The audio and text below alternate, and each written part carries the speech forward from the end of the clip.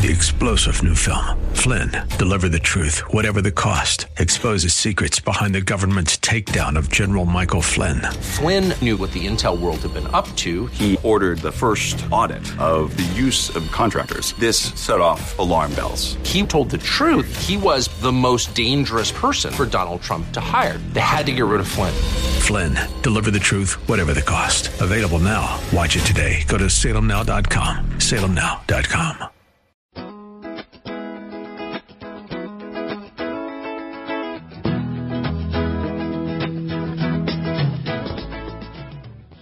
Good afternoon, everyone. Thanks for tuning in and spending the next, well, I hope you spend the next hour, maybe, 48 minutes with us. I forget it's an hour, but it's not an hour. But yeah, thanks for tuning in. How you doing? School's tough. It's not to school now. Oh yeah, now you got the ride-alongs. Oh boy, the ride-alongs, folks. 12-hour shifts in an ambulance. There's some crazy people in Spartanburg County. There's some really crazy people. But then again, there's some real work out there for you, isn't it? Oh gosh, well, there's a need for people to work right now for EMS, but yeah, there's a lot to do in EMS right now. So you're here for this first segment, then we're going to cut you loose to go study. Love studying. Love studying, but I do need your help for the first segment. Yes, you do. We have a very big calendar, right? We do have it. I don't even want to talk about it this week. The mental picture I have in my head of this doe and this hunting a new place and figured them out. And before you tell the story. I'm not going to tell the story because I don't want to. Okay. Well, I just have the mental picture. Well, let's just put it this way. You had a chance and you missed it. So rules, the unwritten laws of deer hunting wait just a is dog. that if you had your chance, that is now somebody else's deer. No, ma'am. Yes, it is. That's. I don't have to worry about you because you're in school. No, I'm going to be over there next week. Oh, you are? Oh, yeah. As much as I can be. Thursday, for sure. I did something that I haven't done in a very, very long time, and that's miss. You missed a really good buck. I missed a really good buck. Like a new 10 place. 10 point. At least 10. At least 10, maybe a little bigger. He's mine now. I mean, I got to watch him for probably 15 minutes. It's funny how a big buck like that, even though he is, I mean, and he was obvious, this doe saw her first, and then he comes up behind her, and his head, he's looking ahead, and then he turns and looks at her, which is looking at me, and I put my binoculars down. I'm like, I don't need to see anymore. I never counted the points. Well outside the ears, good tying length, looked fairly symmetrical, but, you know, it's just one of those you don't have to think twice about. But even a buck like that, when he is focused on a doe, he is still he's a cagey booger. Mm-hmm. He got in some tall grass and got behind some scattered trees, and I could see a little bit here and a little bit there, but he was not standing in the wide open like she was. So anyway, come to find out, the gun was off. Oh, love that. Yeah. So anyway, it all happens, but yeah, gosh, but just a cool, you know, you have nightmares and all about things you missed and stuff like that, but it was probably 28 or 29 degrees. The frost had burned off the grass. Sun was shining on them. It was just a beautiful scene. And even though I missed, I mean, that scene and that is it's just burned into my memories. And I think that's why we go outside. You still missed, though. I did miss. Your uncle he was in another stand fairly close by. And he goes, I assume that's you. I said, yeah, it was me. He said, well, I said, 3 times. I don't think I hit him. He goes, really? 3 shots. You don't think you hit him? I'm like, No. nope. He never really noticed he was being shot at either. And it wasn't just him or the doe. There was more with him, and they never even really reacted to the shots either. What if it was a ghost deer? No, it was not a ghost deer. You sure He was about real. that? Because I found his tracks. You sure? I know where his You sure bedroom you weren't is. just, I know where his bedroom is now. You sure you weren't just... That's the fun part, when a plan comes together. Uh-huh. And now I know exactly what he's doing, what they're doing. You had your chance. And That is my deer now. With 5 or 6 does, I don't see him moving very far in the next week. That's my deer. The trouble is, I get over there before you get over there, so... I'll watch him not come out when you're over there and come out when I come over there. It could be. Did you joy of deer hunting. You just never know. Did you check the salt lick? No, I did not. Did you look at my lucky buck No, that I did put not. out? I did My not. crushed persimmons? I did not. Dang it, Addy. I'm not going to help you. Yeah, I don't want to ask for help. You're just asking if I checked stuff for I you. just was wondering. That's help. I was just wondering if there was any I'm signs not going to help you of deer hunt. deer. That's up to you. Well, you know what? Next week, then. Next week. All right. Good stuff. All right, so we got a calendar to get to. We do. Whew. So I'm sure those of you out there with memories like that, you'll understand. But that is the beauty of being out there. If I'd been asleep, none of that ever happened. And I'll take the miss because the morning and all was just a great morning. Just an absolute great morning. And like I said, I figured them out. I know exactly what they're doing now. And, if he stays around too much longer, he's going to be one of us. All right, so the calendar event's brought to you by Capital City. Lake Murray Country.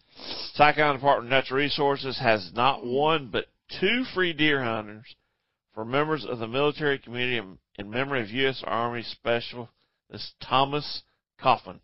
Hunts will be held at Cowden Plantation on November 11th and December the 2nd. Open to active, retired, reserved, and disabled military members chosen by drawing. And you get a tour of Jarrett Rifles, too, which is cool. So the applications are due on October 30th. Kaufman Veteran Hunt at dnr.sc.gov. That's the application. Darn. DNR. I had to mute you for that. DNR is hosting a hands-on deer clinic. We've already missed one of them. It was October 19th in Edgefield, but there's 2 more coming up, November 16th in Richland County, and December 14th they're back in Edgefield. You can go to DNR website to sign up. I'm not sure what the deadline is, but it sounds like a pretty cool opportunity. Yeah. October news from South Carolina Ducks Unlimited. There's a couple of banquets coming up on October the 27th, the York County Fall Banquet. Meadowview Events in McConnell, South Carolina, 6 p.m. The Carolina Chapter Fall Banquet in Columbia is going to be at the Carolina Haven at 6:30 p.m. on the 27th. And on the 28th, Anderson University Banquet at the Athletic Campus Pavilion at 5:30 p.m. You can go to SCDU and get more information. There's an event being held by Ann Springs Closegate Greenway. Goodness, I still can't talk. All right. Called the October Camp Out. It's Friday, October 28th, starting at 4:30 in Fort Mill, South Carolina. You can go to their website to get the exact address, but they're going to be having a big bonfire, dinner by the fire, s'mores. There's going to be a maze. There's a whole bunch of stuff they're going to be doing, so it sounds pretty fun. I kind of want to go. I'm going to go camping. Yeah, I want a fire. Featherhorn Farm presents the 2022 Duck Cup Saturday, October the 29th. It's a 100 clay event, 12-station course. Course opens at 8 a.m. and you must be on the course by 1:30. Entry fees $375, team of 3. Go to featherhornfarm.com for more information. Upper Savannah Land Trust is having their 5th annual Sporting Clays for Conservation shoot Friday, October 28th, another October 28th, 8:30 to 2 p.m. You can have a team of 4 shooters. They're going to have breakfast, barbecue lunch, games, prizes. There is a fee if you're not shooting, $30. Sponsorships available, but it's going to be at the Palmetto Shooting Complex in Edgefield. If you're around the Greenville area on the 29th, you're going to have some Warbird static displays. I think you even have some rides going on. So the Greenville Downtown Airport, I'm a runway junkie from way back, and this is just one of them. You got something because we got to end this thing. Okay, at right. Kiwi Taxway Park. You don't have time. What? We're out of time. Oh, come on. All right, go study. Hunter Bridges is coming in. We're going to talk wildlife photography. Hang in there with me. More Woods and Water, South Carolina on the other side.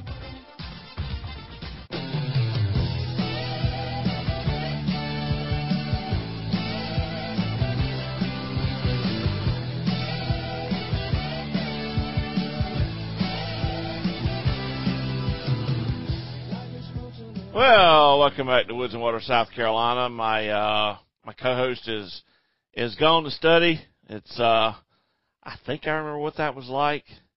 Somewhere in the back of my head, I have these nightmares about studying, but I think actually what it was I dreaded going to class the next day because I hadn't studied because I've been doing something I shouldn't have been doing the day before, like hunting and fishing or something like that. And so it wasn't like I was really stressed out about studying. It was like I didn't study anyway, so what am I worried about? But I worried about flunking. So that could be me, but she's not like that. She's got her goals and she's focused, and that's good. So I give her a pass on that. She'll be back with us next week. And in the meantime, on really short notice, folks, because this week's calendar turned upside down in a real hurry because of our birthday party with one of my other guests that was supposed to be on. And Hunter had actually, we messaged like a few days ago because when you were on and we were talking about the quail thing, we got in this whole discussion about photography and Wild Carolina and all that, and we were like, okay, we need to do this again. And your message to me was, hey, let's don't forget about this. So I tagged you it, and here you are. Here I am. I'm glad to be. Yeah, and last time we were on, we were talking, the Quail Forever gig that you have here in South Carolina, and we're not going to spend much time on that, but I tell you what I'm hearing. Sure. And not just from other quail people, I'm hearing a lot of people say, I heard a quail the other day. I'm just grinning from ear to ear to hear that. And and these are random people who know I love quail. Yeah. And as we talk, especially during deer season, a lot of people are in the woods and all, and they're posting saying, hey man, I heard a bobwhite whistle tonight I jumped into a covey and just scared myself to death or something like that. And these are not people who are worried about quail hunting or planning for quail or quail habitat management. I'm so happy to hear that. These are just guys with property who say, I'm seeing more quail. I'm hearing the same thing, especially on these sites where habitat, upland habitat restoration is taking place. These birds are responding, man. It's so encouraging. That's just, I just got chills. I know, right? It's like a weird thing. I mean, between you and me, it's not, but I wonder how many people just started going, I don't know if I want to listen to the rest of this show with these two on here or not. Oh, no. Hey, man, I get chills. I'm in the first. But folks, if you're listening out there and you're thinking, okay, these two are really off the deep end, you got to understand these are our roots. I mean, this is our passion. We deer hunt, we duck hunt, we do whatever it is outdoors. But from my early childhood, quail was, and they say the happiest times of your life are the things you remember most, which just makes sense. And it seems like some of the happiest times of my life were behind a bird dog with my neighbor Kenneth. I mean, those Absolutely. were the carefree days, no worries, just how many coveys are we going to find today, and watching that bird, is the dog going to be better than she was? Did she learn from the lesson we taught her last, So it's not like we're weird or anything. It's just, Well, maybe we are. But that's it okay. could be. But anyway. But yeah, I'm hearing it from a lot of people. No, I'm sorry. Go ahead. I'm hearing it from a lot of people, and it's really, like you said, I mean, it seems like the birds are really responding to whatever happens right now. Yeah. And it's not just bobwhite quail. The way I see it is, I know this isn't our topic. We won't say a whole lot. But, so it would be very easy to do. To me, it's about more than just bobwhite quail. I mean, that's sort of the banner, under which we're restoring these upland habitat areas. But man, so many other species, game yeah. and life, are responding. I mean, the deer activity I'm seeing on these quail focal areas is incredible. I mean, hey, if I want to manage for white-tailed deer, I'm going to do what I do for quail, and I'm serious. Yeah. It really. And the rabbits are coming with that, and your songbirds are coming after that, and pollinators, species that are a lot of which are struggling. Man, they're responding well. Yeah. Michael Hook, I said something profound to Michael Hook one time, and he just like in silence, he was just like, "Wow, that's pretty good." I said, Michael, when you manage for small game, it's almost like you manage for all game. You're right. And I was like, "Okay, I'm done. Mic drop. Let's there you go. Shut it down." Yep. No, it's all good. We'll have you back on for some updates later on the quail and other stuff and all. But photography, the last time we had you on, we started off air, I think, talking about photography. You were talking about Wild Carolina, that you used to be almost a professional photographer, and I'm a hack, but I love to take pictures too. A lot of people love to take pictures. A lot of people would like to take better pictures. Yeah. And so we were talking about this. We were like, let's start out with just like an easy to understand, beginner level tips on maybe how to take a better picture, regardless of what kind of camera you got. That's absolutely right. And even though this is, and you said it correctly, this would be, maybe considered entry level information, but you would carry, I carry these 5 things I want to discuss here are things I'm thinking about every time I hit the shutter button, literally. So I mean, even now, any photographer, the more you do it, the more you start to really think about these elements and realize how much they impact your photography. So, these are 5 things that I think really are going to help anybody. Again, like you said, regardless of your camera equipment. I started out with, anybody, with a very basic point and shoot camera. Sure. And went through some frustrations with it. Obviously, it was not a high-performing DSLR and all that, but I learned to sort of work with the camera and learn to apply these techniques, and my photography went up. The quality and composition of my images went up significantly. In fact, the first image I ever had published came from a point-and-shoot camera. Wow. U.S. Fish and Wildlife used it, and in fact, it was a copperhead. I stuck my camera lens in its face. Anyway, long story. That could be bordering on. Really, it was worth it. I had my hands behind the camera body. You can imagine, but hey, it was worth it. It was a cool shot. I bet. But I guess the first thing I maybe I should leave this to last because I think it's the most important. Number one, think about the eye, the subject's eye. Get eye level. Okay. It's so often that I see images, especially people wanting to shoot down at something, maybe a duck on the water or a bird in their yard or whatever. Okay. Part of what you're trying to do, or at least I think when you're photographing wildlife, is to bring the viewer something they don't see often. Bring them some intensity, some emotion. You're pretty much not going to get that shooting down. You just lose the intimacy with the subject. If you will take that, keep that in mind. If you have to squat down or whatever you need to do, get eye level with your subject, and your image, the composition quality of your images is going to go up significantly. And to that, I would add, I'll also say, you might say, well, what about shooting up? Sometimes you have to. Sure. But shooting up does not subjugate the subject as much as shooting down does. It just, you can get by with shooting up. So I'll just leave it at that. That's a little bit different discussion. But shooting down on the subject just compromises quality.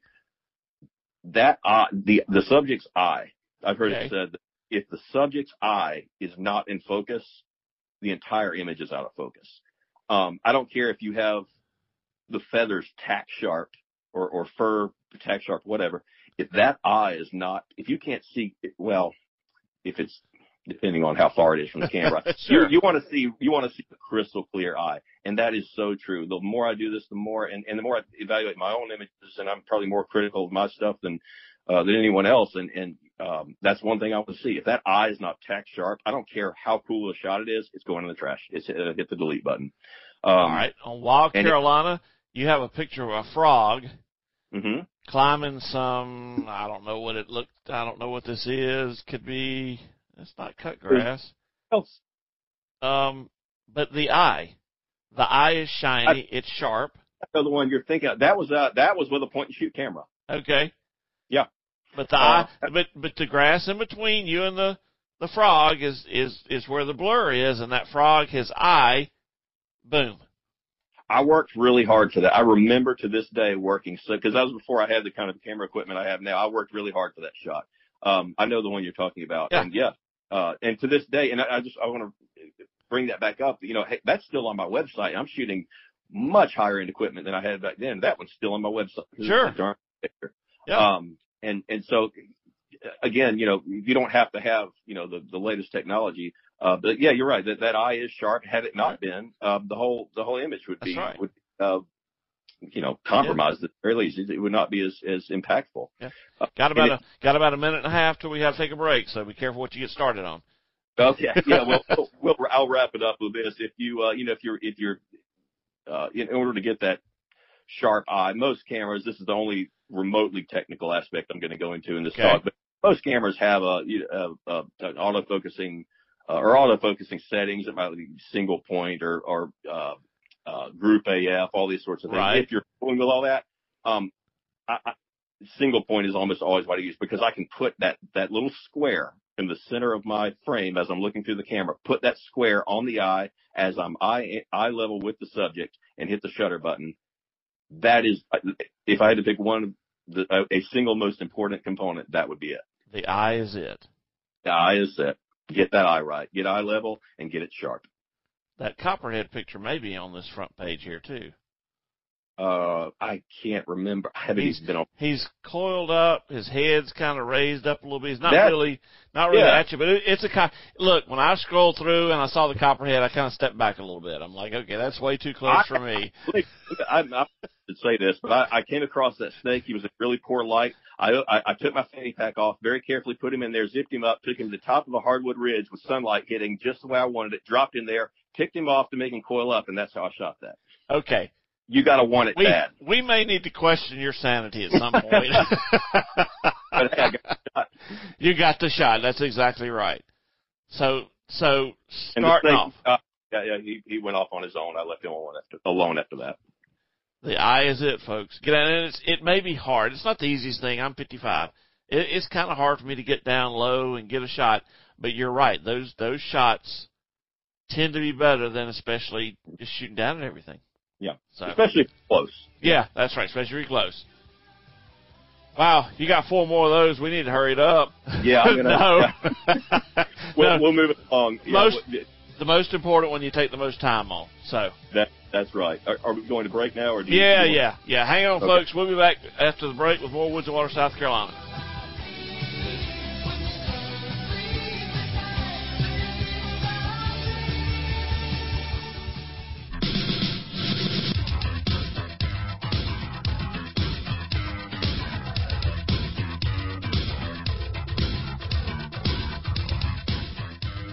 Welcome back to Woods and Water, South Carolina. It's a subject that I've wanted to talk about for a while, probably 6 or 7 years now. Hunter Bridges has been good enough to donate some of his experience and advice, and because he's a great photographer from what I can see. I'd like to be a better one. So I asked him if we could do something on photography. Worked out this week. So we got first segment in, get the eye in focus, the picture will follow. That's right. And you said 5 of these, so we got to get through 2 this segment. We'll leave off messing with the quail. We got that plug in the first segment. That's a hard rabbit hole not to go down. That's right. So the second thing I wanted to talk about was getting close. I have to preface this by saying, of course, don't do anything. Don't get too close. Don't put yourself in danger, and don't harass the animal. Okay, so as long within reason, use common sense, but in all seriousness, there is no substitute for getting close. You might say, well, hey, you can crop later or whatever. No, but you're going to pull out all that ISO noise. If you know what I mean. Well, bottom line, it's going to pull out. It's going to make your image a lot more grainy. That's right. It's going to it's gonna soften the whole image, and that's not a good thing. So get close as you can. That being said, very often you're going to end up having to crop anyway. Sure. But don't rely on that. Get as close as you reasonably can. And that also allows you, going back to point one a little bit, to get that catch light in the eye, that little reflection, that little white dot in the eye. That will, that adds so much to an image. And hey, part of the fun, and let's take it, photography is fun. Absolutely. I have a ball taking pictures. It doesn't matter if I love to plant Egyptian wheat because the cardinals will get on the head upside down eating the seed out. And I just think it's hilarious. Yeah. And I have a ball doing it. So part of photography is having fun. And what better fun is trying to actually stalk up on your subject without spooking it. Get close, or sitting there in a blind until they get close enough to you. Either one. Of it, yeah. Hey, if you love to hunt, there's no closed season or bag limit on photography. That's exactly right. You can, and I have. There are times when I know of properties that are, completely shut down to hunting, and of course, there are times where I would love to hunt it, but I know that's not going to happen. But I have gone and knocked on so many doors and said, "Hey, Hunter Bridges, Wild Carolina, blah blah blah. Would you mind if I photograph your property?" If I've ever been told no, I don't remember it. I don't think I've ever been told no. Do you get many weird looks when you do that? No, I never took weird. I have a card. And, with my website and everything, and it's always go ahead. Either shut the gate when you leave, or right. And of course that would go without saying, that sort of thing. But man, the access you have to other properties is really a lot of fun. And I'm sure with that getting close, sometimes you got to let the picture come to you. We're gonna talk a little bit about that. Okay. Whoopsie. No, you're right. A little foreshadowing there. I can go with that. All right. We'll jump ahead. I think we'll wrap up on getting close. I think we've made that point. Cropping is not a substitute. Get as close as you reasonably and safely can, safely for your sake and the animal's sake. Is there any, in your experience, is there any trick to getting close, or is it just sometimes you win, sometimes you lose? That's a good question. You mentioned, if we're talking like game species, I'm going to spend a minute on this. Yes, camouflage, get in the blind, that sort of thing. Basically stalk them as though just like you were turkey or deer hunting, right? Okay. Except don't get in the deer stand because you're shooting down. But be concealed, be ready. And that's, hey, hunters have an outstanding background and skill set for photography, whether they use a camera or not. The skill set is there. Right. So there's that for getting close. What about birds? I'm going to share something I've noticed a little bit. This may be a little anecdotal, but I don't like camouflage when I'm photographing birds. I feel like I get closer if I wear a muted color, like white would be fine, a light blue, something that allows them to see me very well. I don't want them to think that, hey, this thing could disappear and sneak up on me and eat me at any moment. I feel like they allow me to get a little closer if they can keep an eye on me. Does that make sense? Yeah. Sure. So like when I'm after warblers or other birds, I do kind of usually actually stay away from the camouflage. So that was a good question. I'm glad you brought that up. All right. Number 3, watch your backgrounds. This is very easy to forget about because you're so focused on the subject, right? Right. But like, I'll give an example. I see this all the time. People, photographing wildlife in their backyard, which is one of the best places to do it. Nothing wrong with that. I do that. Okay. Right. So that's a great place to do it. But, you end up with, hey, there's your bird feeder or hummingbird feeder in the background. There's your cropped, your urban lawn. There's your trimmed hedges. Look, if we're talking wildlife photography, you're taken away from it with that. So think about what's in your background. Another thing I'll touch on, this is a lot tougher to actually apply, but complementary colors. I have a lot of images where the subject looks great. I'm thinking of one right now. I have a coyote, really cool shot. He's looking directly at me, but it was spring. He had a nice winter coat on, but the background was green. The grass was green, of course. Okay. Man, that coyote in the grass just clashed. I tossed it. Really? Yes, I that's something I want to think about. I try to think about, complementary colors. What's in my background? Does it complement, does it complement the entire composition? With wildlife, you're talking about subjects that are already, generally speaking, trying to get away from you anyway. So it's really hard you can't tell them where to stand, right? Right. Do what you can. And I wouldn't say this is the most important thing, but it is very much worth considering. Do you want to deaden your background a little bit when you're photographing wildlife? When you say dim, do you mean like blurred?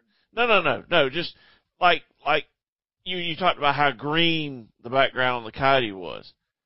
Mm-hmm. Is that something you want to watch? Do you want to mute your backgrounds as much as possible? I see. Like post-processing. Yeah. You absolutely could. And there's nothing wrong with that. That's a whole, post-processing is another discussion. And there's nothing, post-processing, by the way, has gone on long before digital. I wasn't talking about that. I was just talking about when you're setting up for a shot. Oh, yes. Do you want to intentionally choose a background where you? That's a good point. Absolutely. When you can.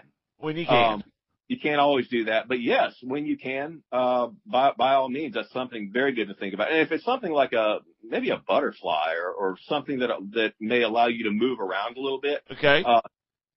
Move to another angle. Get the cropped lawn out of the background. Okay. Or whatever the case may be. Or maybe, let me think, if you see, maybe it's a viceroy or a monarch or something, and those oranges clash with something in the background. Hey, grab a different angle, and it's something like that. You can oftentimes do that. Yeah. Get low and shoot up sometimes. Yeah. Absolutely. Watch your metering. That can be, okay. That a lot of times your camera will want to meter for the sky. Okay. If you, I know I'm getting a little more technical here. We're not going to go way down this road, but that's, in a situation like that, either drop your shutter speed or raise your ISO or something, because the camera's going to try to meter for the sky, expose the sky correctly, and then your butterfly or whatever is almost black. Okay. So yeah, but you're not, in terms of composition, you're not wrong. Yes, that would be a great. And as long as you mind your metering, yes, that's what I would try to do. So in a minute and a half that I took away from you talking about what I would finish up with your background stuff in about a minute then. So what do you want to do with your background now? Yeah. So, we talked about, I think the number one thing is make sure the background, works with or complements, or is consistent with your composition. Okay. I think a lot about complementary colors, and maybe I'm splitting hairs a little bit there, but it's, I think it does add something, or adds a lot to your image when you can get that right, when you can. The last thing is, and Harry, I'm going a little bit more technical than we wanted to, but just I'll throw it in there. And if you're not familiar with what I'm talking about, then don't worry about it. Okay. Your aperture. Yes. A fast aperture.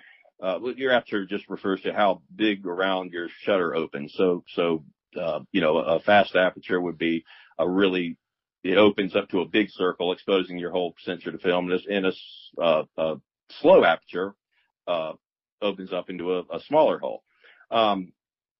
A faster aperture is going to blur that background. That's going to give you what you would call background separation. So your subject is really tack sharp. Okay. Portrait people are really, everybody's really big on this if you can afford a lens fast enough to do it. But, where you have the face in perfect focus and everything's real blurry in the background. Right. Yes. That's deliberately with a like f2.8 or something, f2.8, maybe 1.4 or something like that. When you can do that, most lenses that people use are going to start at 5.6, f 5.6. You're not going to get a lot of background blur. It's going to depend on where your subject is with respect to the background, but shoot with as high as high an aperture. I'm sorry. Shoot with as low an aperture and just remember that part, whether you understand the technical aspect or not. All right. Shoot with as low an aperture as you can. All right. Y'all hang on. We'll be back. More Woods and Water, South Carolina.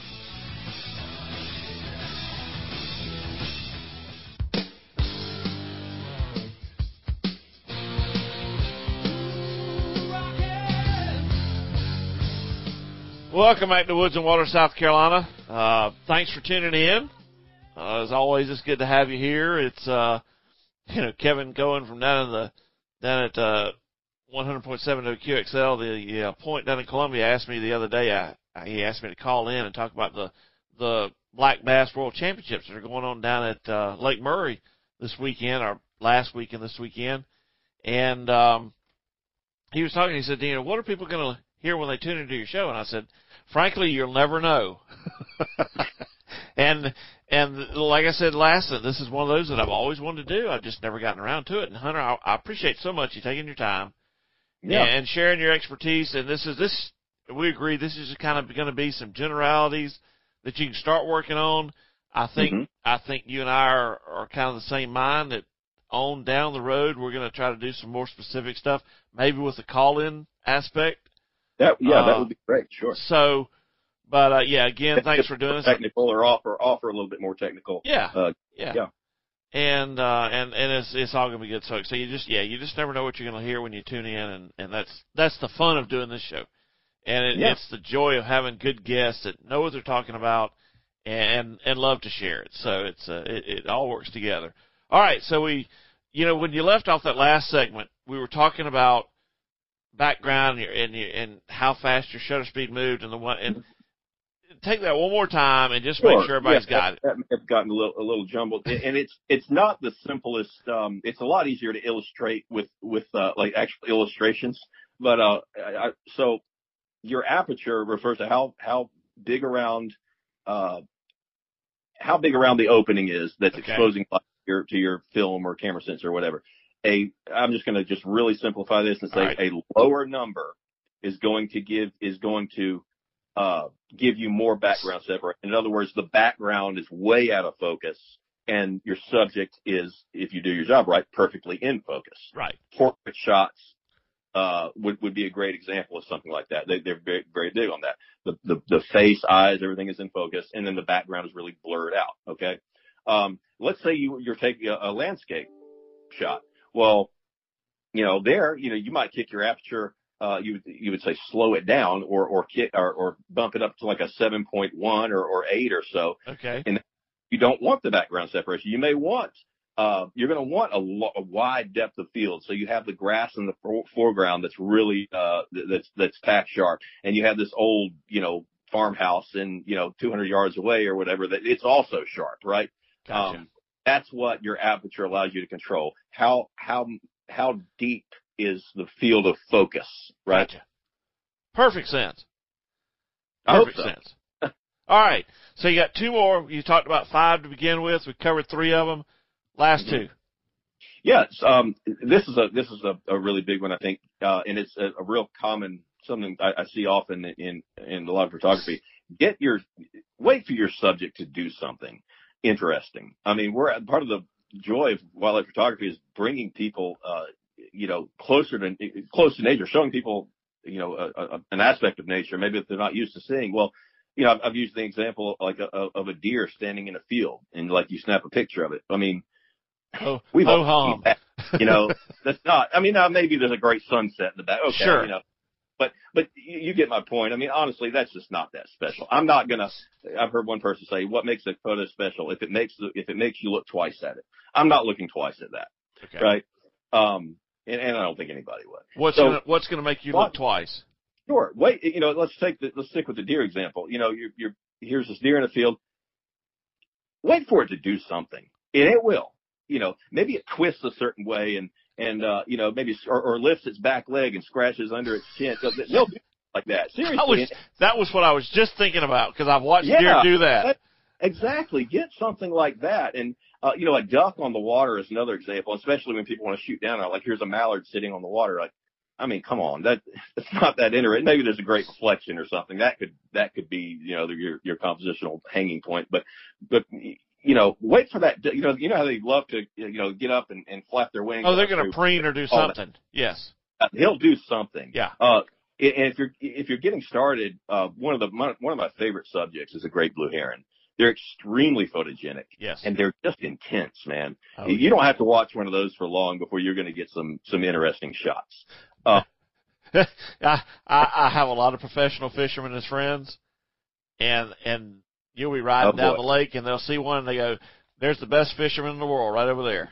They are, and so that's a good point. You won't wait long before you have one bringing a fish up out of the water with water dripping off its yes. feet. And I mean, it's so much fun to hit those things. So, yep. If you're starting to maybe apply these techniques and you want an easy subject, or I shouldn't put it that way. I love shooting them myself, photographing them myself. Go photograph a great blue heron. A lot of fun. And they're abundant. It's not like you got to hunt for them. They're pretty much everywhere. Yeah. Yeah. Maybe this is like the opposite of that, in my opinion, is a black bear. They don't do anything. No.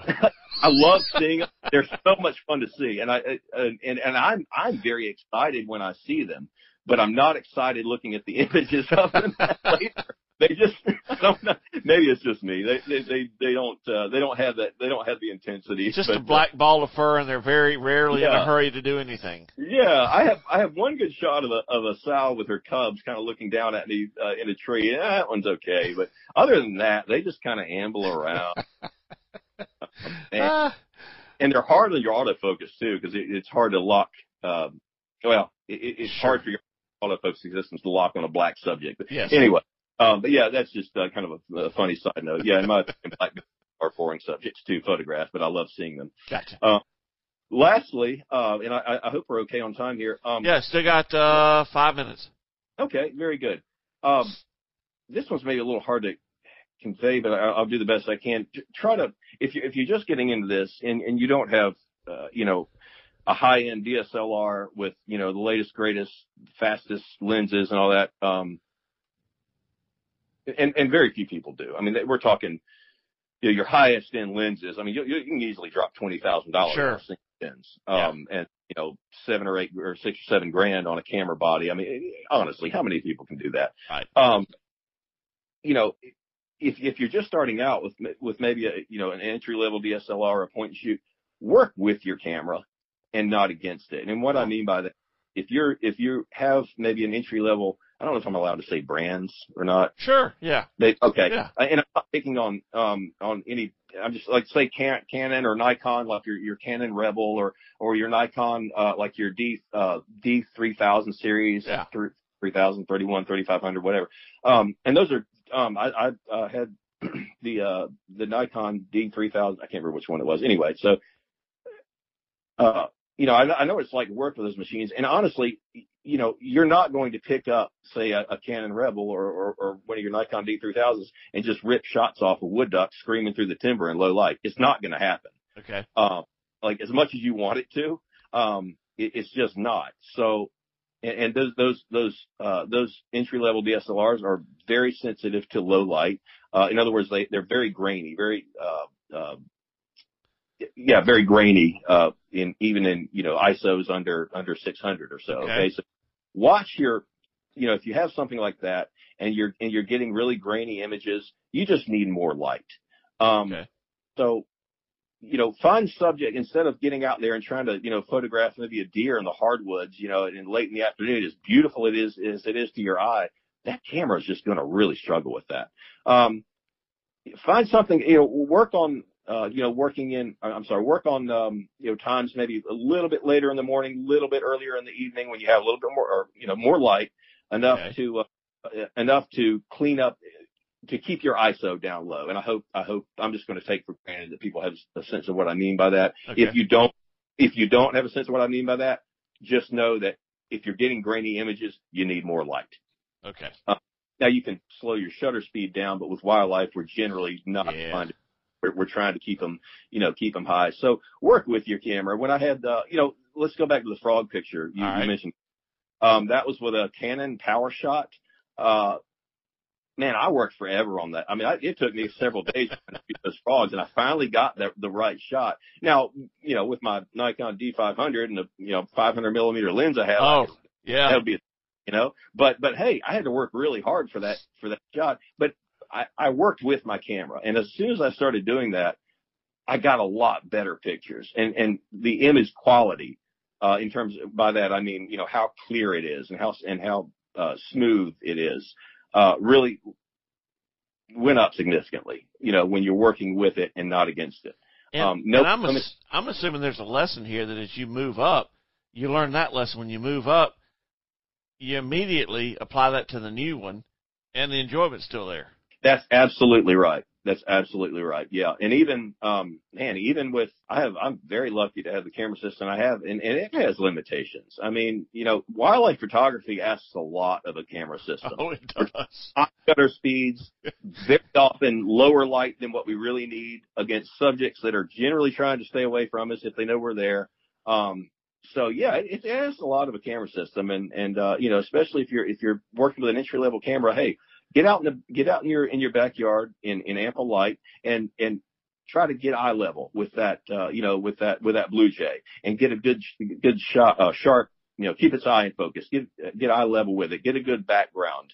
Make sure you're close enough so you're not having to crop a lot, and you're going to start producing images that are really pretty. Wait for that blue jay to do something. Sure. That's where the fun comes in. Not working against your camera, trying to push it to do produce a Nat Geo cover photo. Because that's a frustration level, because you're not going to get it. That's exactly right. Yeah. Although, I mean, hey, maybe you come across that, a rare species or something, or you get really special shot of a blue jay doing something. I'll hit that point again. With that entry level DSLR, it happens all the time. A lot of the pictures on my website came from what is practically a point and shoot camera. Wow. So, but that happened when I learned to work with it and not against it. There's a second frog in the frog picture. You go look at it. It is. Hunter, thanks for your time, man. Always fun talking to you. Folks, we're going to do this again with some more stuff. In the meantime, take time to get out there. Don't forget the back roads, or take it when you can. And don't forget the camera. We'll see you back next week. More Woods and Water, South Carolina. I'm gone to Carolina in my mind. 3-star General Michael J. Flynn, head of the Pentagon Intelligence Agency, knew all the government's dirty secrets. He was one of the most respected generals in the military. Flynn knew what the intel world had been up to. He understood its funding. He ordered the first audit of the use of contractors. This set off alarm bells. The explosive new documentary, Flynn, Deliver the Truth, Whatever the Cost, uncovers the facts behind this scandal. Flynn told the truth. He was the most dangerous person for Donald Trump to hire. I find out the worst enemy that I'm going to face in my life is right here in America. They took my assessment and they wanted me to change it. And I was like, I'm not changing it. They had to get rid of Flynn. With in-depth interviews, archival footage, and never-before-seen personal records of the man behind the headlines. I just felt like I was drowning. Flynn, Deliver the Truth, Whatever the Cost. Available now. Watch it today. Go to salemnow.com. salemnow.com.